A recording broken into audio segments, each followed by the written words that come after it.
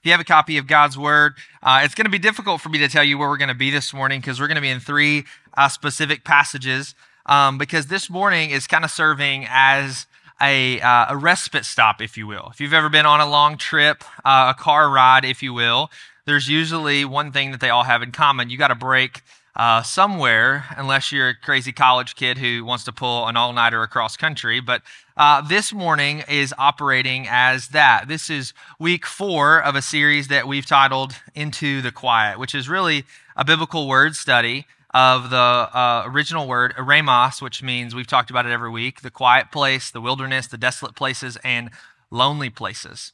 And what we're doing this morning is structuring this stop to take a big picture look at the spiritual conflict, if you will, of a time in the wilderness. So there's 3 places. If you have a physical copy of God's Word or just want to know where we're going to be heading, we're going to be in Genesis 3, Mark 1, and Matthew 4, the same scene there, and Revelation chapter 12. So we're just anchoring these as 3 points along this path this morning.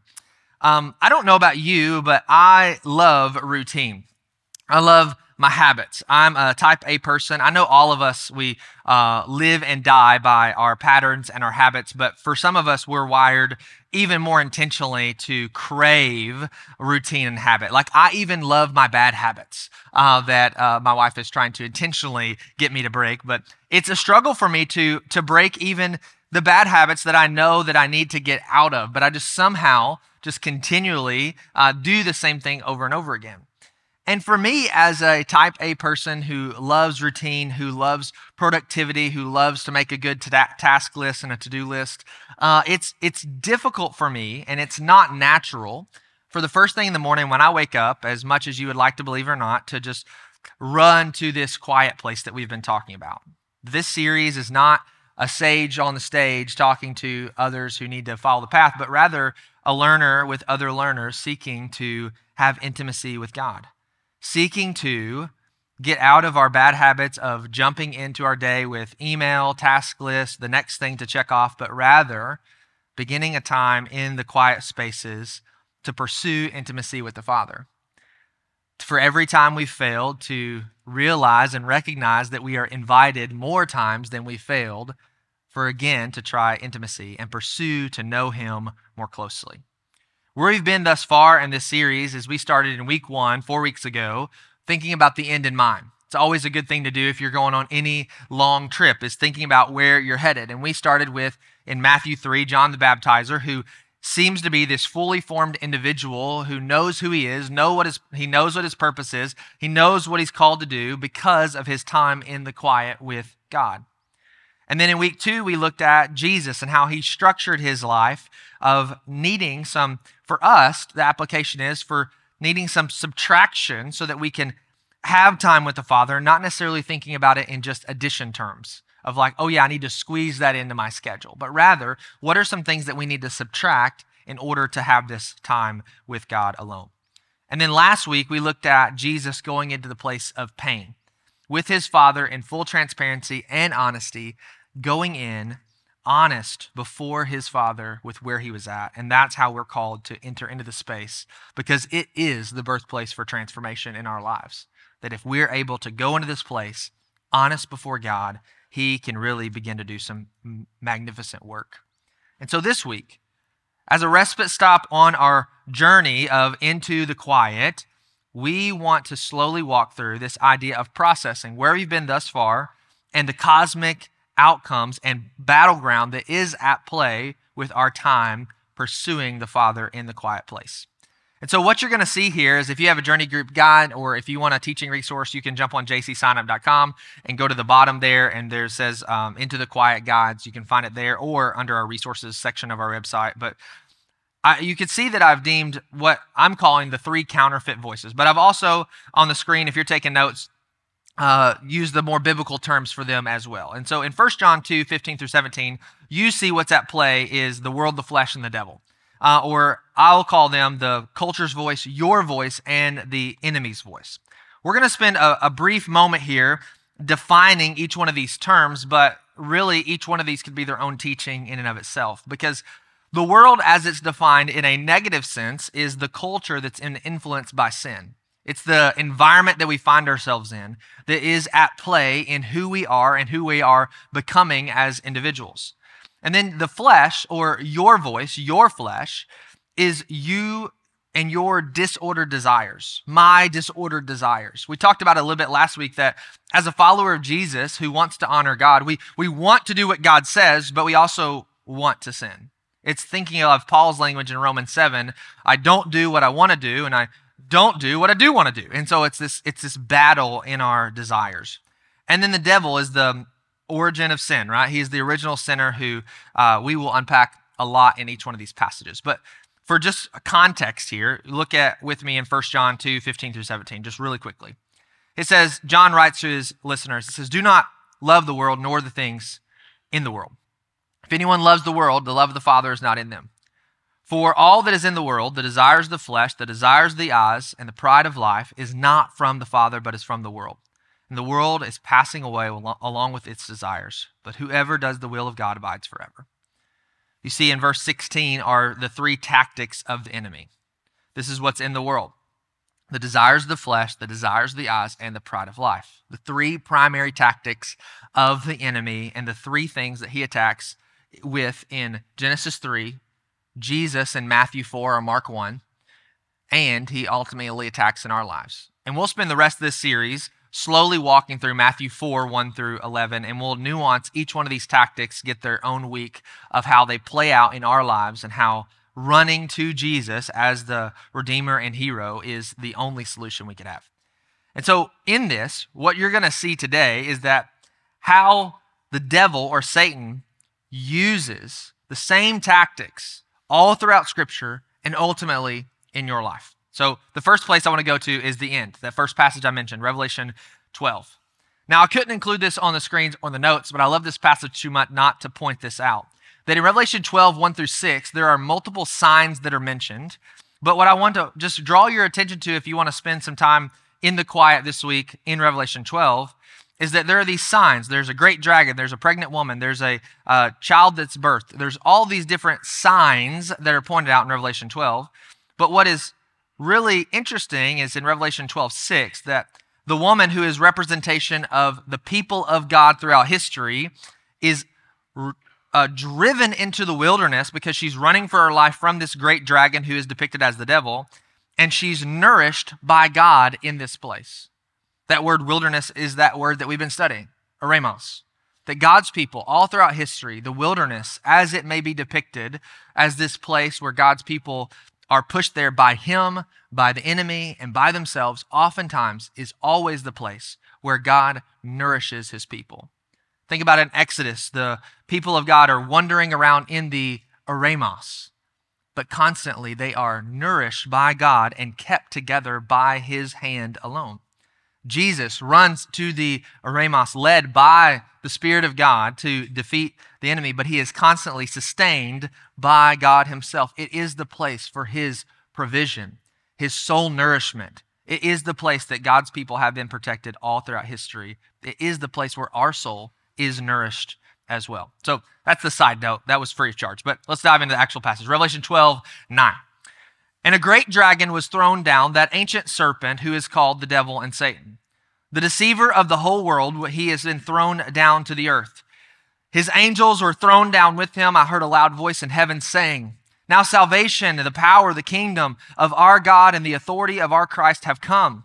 The accuser of our brothers have been thrown down, who accuses them day and night before our God. And they have been conquered. They have conquered him by the blood of the Lamb, by the word of their testimony. For they love not even their own lives, even unto death. Therefore rejoice, O heavens, and you who dwell in them. But woe to you, O earth and sea, for the devil has come down to you in great wrath, because he knows his time is short. What I want to point out in this passage and how it is a cosmic play of what has been throughout all of history as Satan's primary attack method in our lives. Notice he is called in verse, 10 as the accuser of our brothers and sisters. He is one who uses accusation. But this passage and its point is not that Satan's role, which has been the same role all throughout history. You could read the book of Job, the book of Zechariah, and other books to see Satan's role as an accuser, as a blame caster, as a liar. Jesus in John 8 says when he lies, he speaks his native language. It's common from his lips. That he is a liar and has been a liar from the very beginning. But the point of this passage is that Satan has been thrown down or cast out, or that word literally means bounced. He's been bounced out of heaven. I like that one the best, so I'll probably just use that from now on. He's been bounced out of heaven. And the point of this literally is that not only has he been locked out of heaven, but every accusation from now forward in the life of a believer or a follower of Jesus has no merit and no basis. But it doesn't mean he doesn't try. And the way that a follower of Jesus conquers the evil one or the voice of the enemy in their life is by the blood of the Lamb and the word of their testimony, by trusting in Jesus and by not running to him one time, but constantly trusting in him. Here's what you have to understand in the point of just referencing this passage in general. Oftentimes in church, we're very comfortable talking about God, about Jesus, about the angels, about all the good guys, and all the ways in which that we're called to pursue him. But in the Word of God, but from the perspective of Jesus himself, just as much as God the Father, God the Son, God the Spirit are alive and well, so is the evil one. He says he's been cast out of heaven because his placement is currently on this world, and he is alive and active. He's active in our world, he's active in our culture, and he's even active in your life. Notice that the devil, according to Jesus in John 10:10, has no greater desire than to kill, steal, and destroy. But his method or his war tactic of destruction in Revelation 12 wasn't by a sword. Notice his tactic was accusation and lies. In your life and my life, the way the devil wants to lead us to death is by cutting us off from the life source. Jesus says in that same passage in John 10:10 that he comes to give life and life to the full, that life in the life of a Jesus follower is in connectivity and relationship and intimacy with God. And if the devil wants to get in your life and in my life, well, how is he going to suck the life out of us, if you will? By severing that attachment. But he can't literally break that bond because he has no merit or has any basis for any accusation that he puts in front of God. So what will he attempt to do to try to lead us down the path of death? He'll try to distance us from intimacy. One French poet quoted this statement in our culture and the world. He says, the greatest trick the devil ever tried to pull was convincing the world he didn't exist. That the level of influence that he could provide death in our life and in your life is by trying to convince you that intimacy with God is just something for heaven. The intimacy with God in your life and in my life is something that might happen one day when you get there.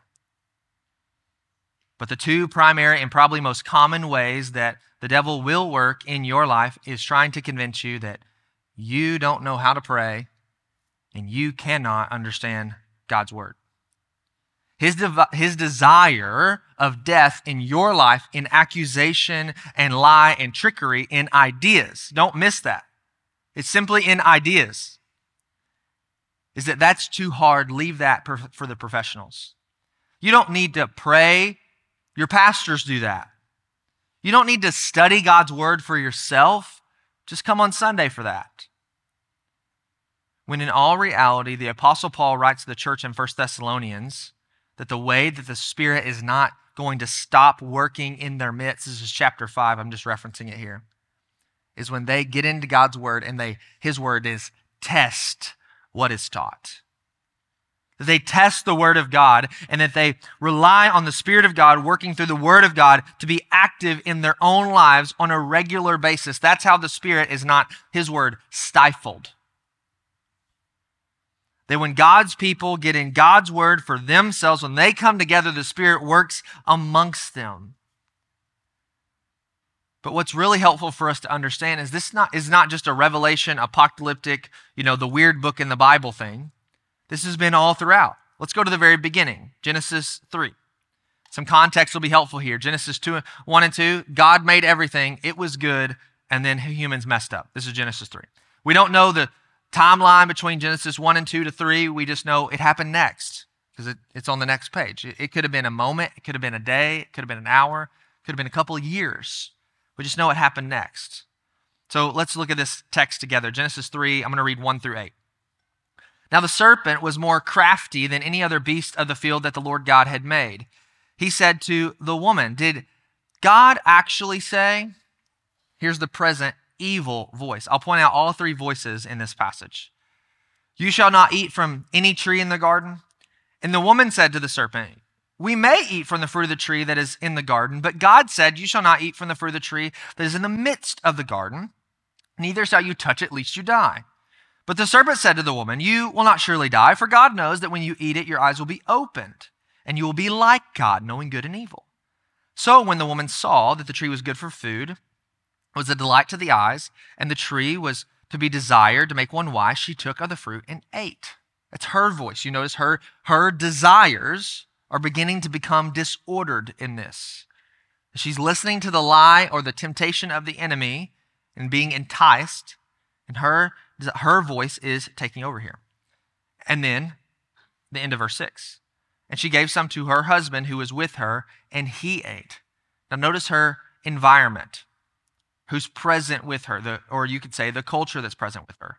She's in the midst of the Garden of Eden, which is also known as paradise, and she still falls prey to temptation along with the man. The man and woman, the first humans, fall to temptation in the presence of paradise. How do we think we're any better than any of these two? Verse 7. Then their eyes were open, and they knew that they were naked. They sewed fig leaves together and made themselves loincloths. And they heard the sound of the Lord God walking in the garden in the cool of the day, and the man and his wife hid themselves from the presence of the Lord God among the trees in the garden. This is known as what is the story of the first sin in the Bible. And the Bible defines sin for itself in a variety of ways. Missing the mark, leaving the path. It's any time we fall short of God's standard for living. But here is not a new definition, but more words to one of those phrases that helps us round out what sin is. Sin is any time humans define what is good for themselves or others apart from God. Let me say that again. That sin is any time humans define what is good for themselves or others apart from God. And you see that happening there. They're defining for themselves what is to be good. But what I want you to notice is in those three voices, the tactic of the cosmic liar or the devil. The tactic is twofold in this one passage. He uses all three temptations that we read earlier in 1 John 2:16, which we'll walk through those slowly in the weeks to come. But notice that his tactics as a whole is to do two things. If you're taking notes, you can write this down. It's not on the screen, but it's to distance and distort. To distance and distort. If you have a copy of God's Word, just gaze your eyes there in Genesis 3:1. Notice there what is opening from the narrator is, it says, now the serpent was more craftier than any of the beasts of the field that the Lord God had made. This is the personal name of God, Yahweh Elohim. That man and woman are not made by this distant deity off in outer space who spun the top of the world and left it hands off, but rather they're made by a personal, intimate God who knows them by name and face, that he didn't just make them like he did all other creation, but he crafted them. He formed them like a potter with his clay, that he breathed life into their nostrils, the scripture says, that he intimately and personally knows them by name. He is not just random God off in the distance, but he is Yahweh Elohim. He is personal name of God. This is who he is. This is what he's like, and they know him. But the first thing out of the crafty serpent's mouth is to distance the name of God and to simplify it to the generic name in the Hebrew scriptures, just El. Continue in the very same verse, he says, and he, that's the serpent, said to the woman, did God actually say? Did God This is now in the Hebrew scriptures used as one of the names for God. It's just El. It's the generic term for a deity, but it distances them from the personal name of God. Notice that the words in the Bible are not put there by accident, that they are intentionally placed. And what circles all the way back around in this narrative is by the time you get back to 8, verse 8, who is walking in the garden amongst them? Not El, but simply they hear the sound of the Lord God. It's back to the personal name of God once again. The serpent, his tactic is to distance them from who God is in his personhood and to create this space of intimacy between them and their God. And then he distorts, he twists the word of God, which he does all throughout Scripture. You see, the devil desires to distance and distort us from who God is and what he's like. And this narrative, just quickly teaching through it, is that you see that there's 3 counterclaims that tempts the first humans.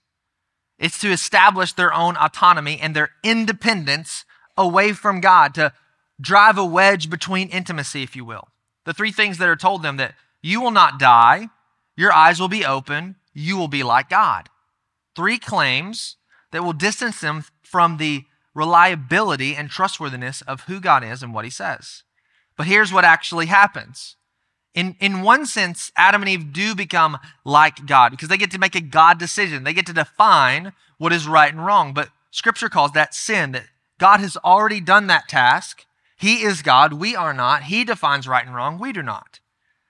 In all reality, though, they were already like God. They were the only things created made in his image, in his likeness, and they distorted that.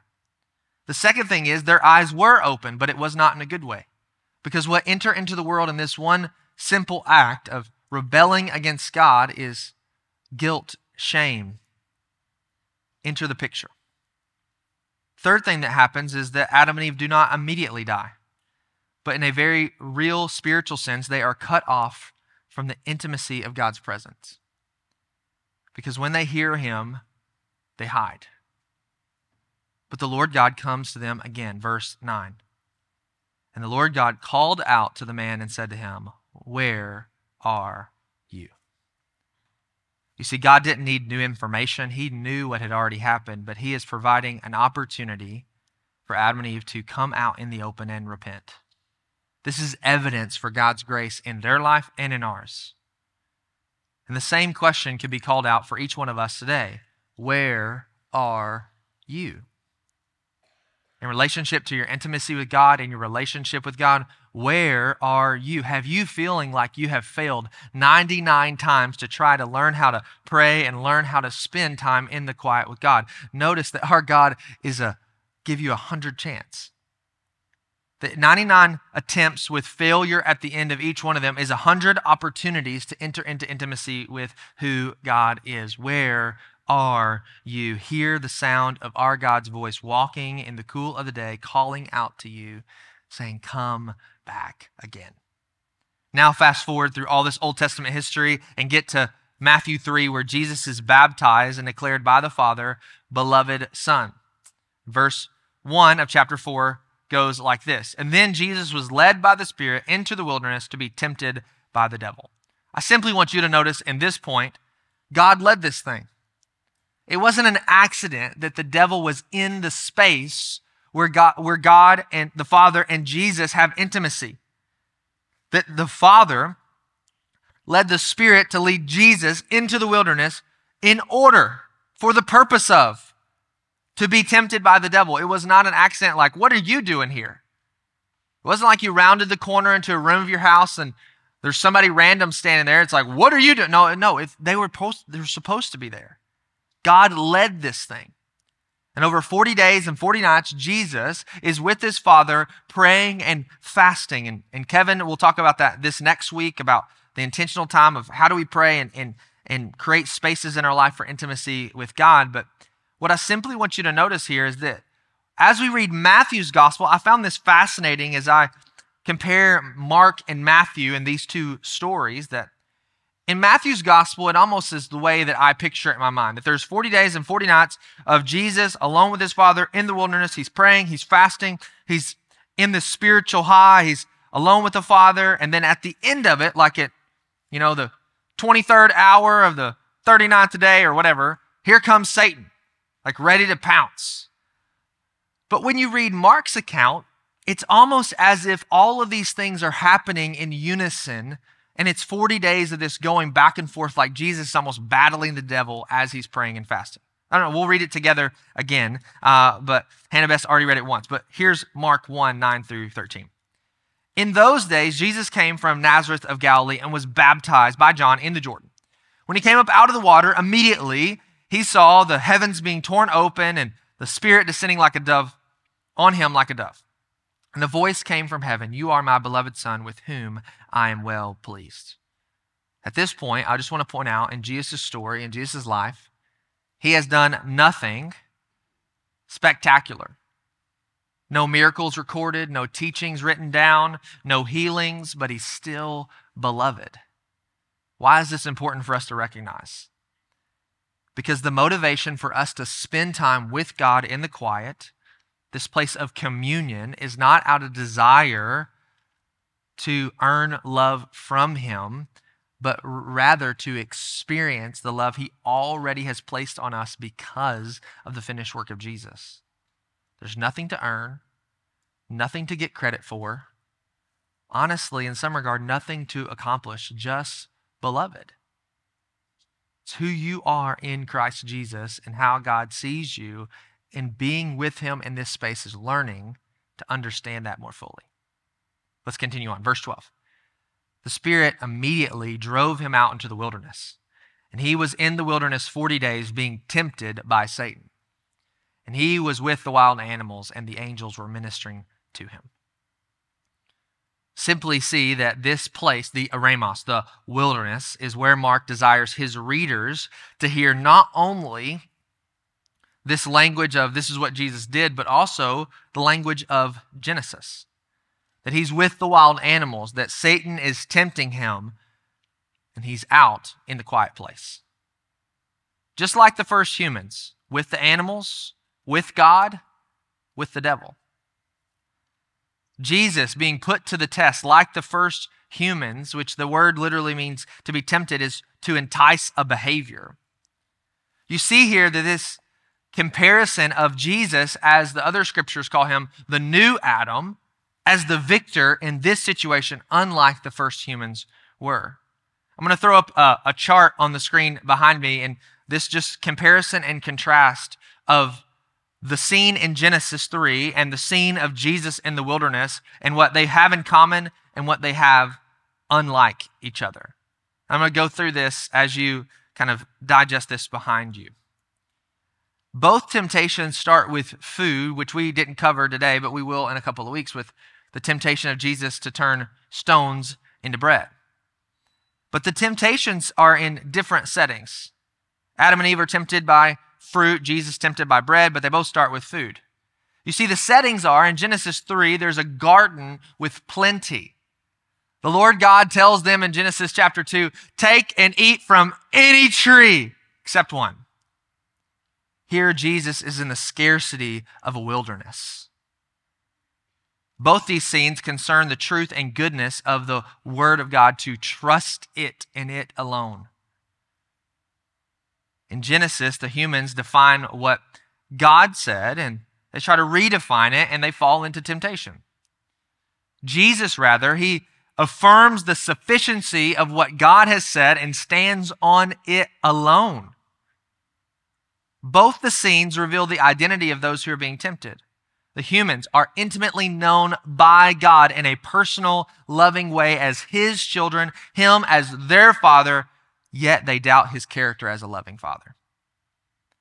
Jesus will affirm that he trusts his Father, and he proves himself to be God's faithful and obedient Son.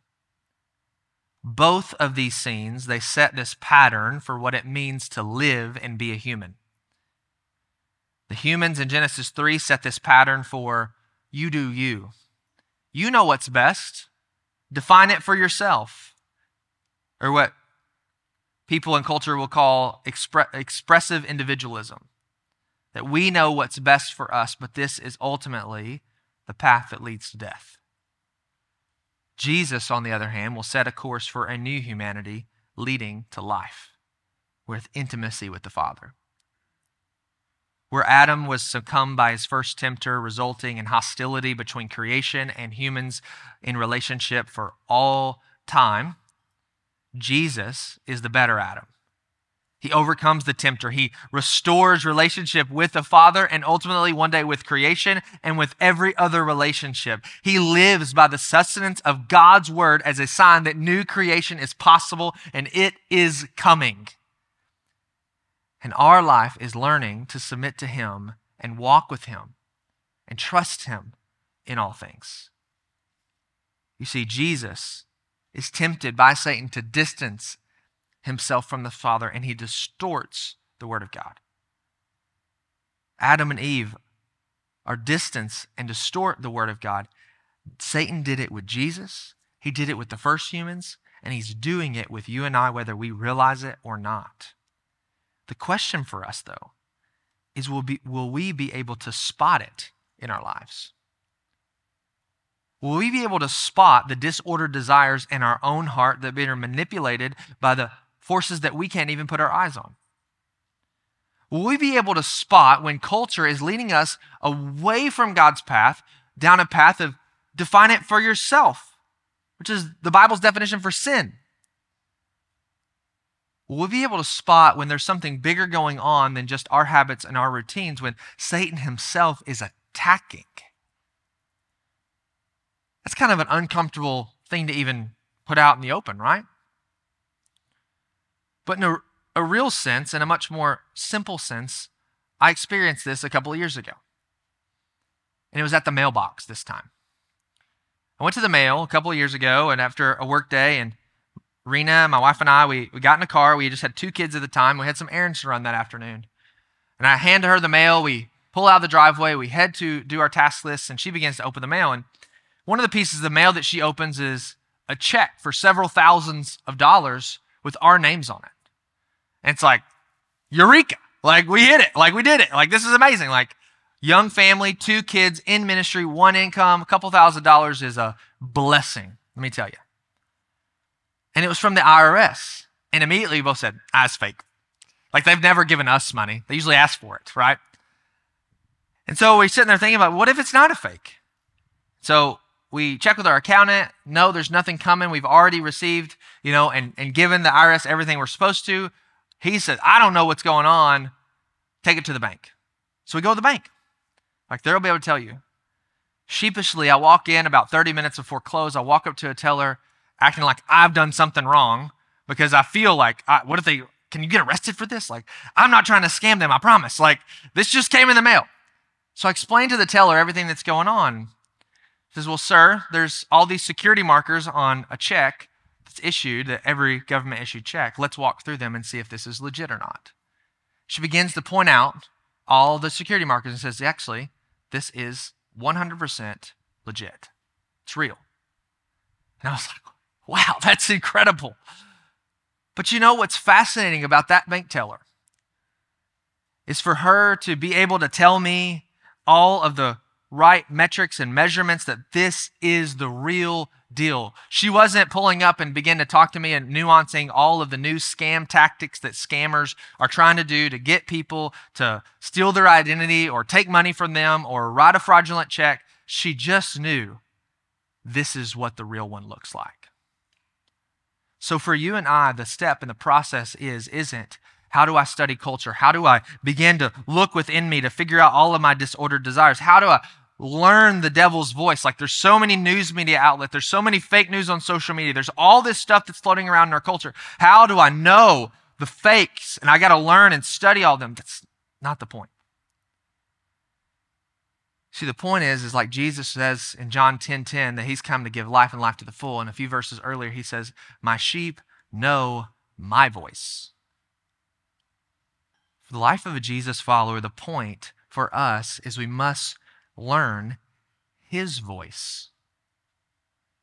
And when we learn his voice, when anything sounds any differently, we'll learn to spot the fake and how to address the fake. We'll learn how to spot a lie from a disordered desire in our own heart and be like, that's not from God. That's my own distorted desire. If it's coming from culture, we'll learn like, that's not the path to life that a follower of Jesus would take. Like, this is a path leading to destruction and death, and I know where this road goes. I must learn to submit and trust him. If it's something bigger at play going on, we'll learn it's like, that's from the pit of hell itself. I've got to trust my good shepherd. You see, the life of a Jesus follower isn't to walk away from this sermon or even looking at Jesus' life spent in the quiet and think, I've got to sell it all, move to the woods, and live off the land. Because it's scary out there. The devil's hiding behind a rock. No, what we have to understand and realize is that Jesus' life in the quiet informed his engagement in the world. Because after Matthew 4:11, when he is ministered to by the angels, the very next verse, he starts his ministry. That our life in the quiet forms us and transforms us as a follower of Jesus so that we can go and engage the world in a Christ-like manner.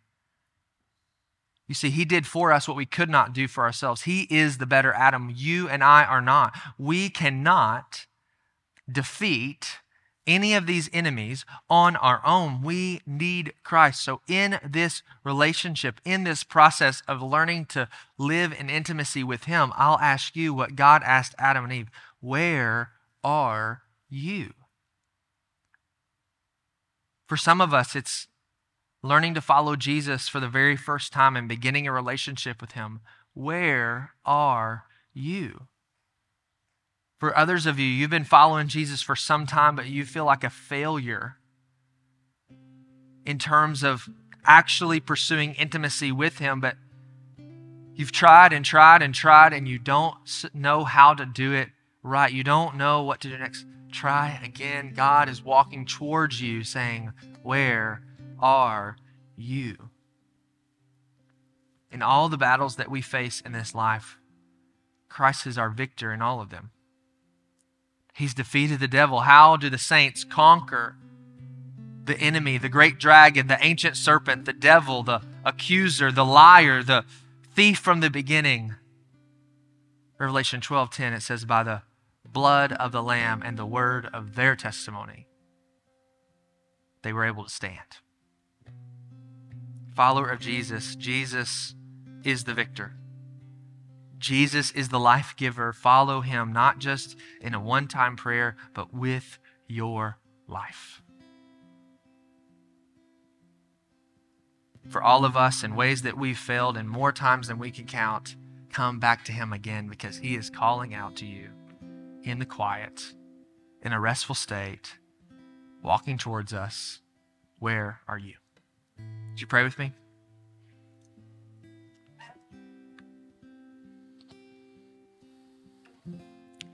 Jesus, would you help us learn to run to you even when we're filled with shame and regret? Would you help us realize that there's more at play in this world than what our eyes can even see, but in the midst of it all, help us learn to trust you. Help us root our identity so firmly in you that we would pursue a life in the quiet, that we would learn to trust you, not with just a one and done trust, but a daily trust of learning to submit to your will. Would you help us? Would you teach us? Jesus, you are the better Adam. You are the victor. In all things, may we seek to honor you. If someone is in this room, God, would you help them have courage and boldness to pray, to reach out, to stand up? God, would you get the honor and credit for every life change that happens? In Jesus' name, amen. We're going to stand and sing. There's going to be prayer team members at the back. If you need prayer requests or anything, they're there, or the altar is always open. Would you stand and sing?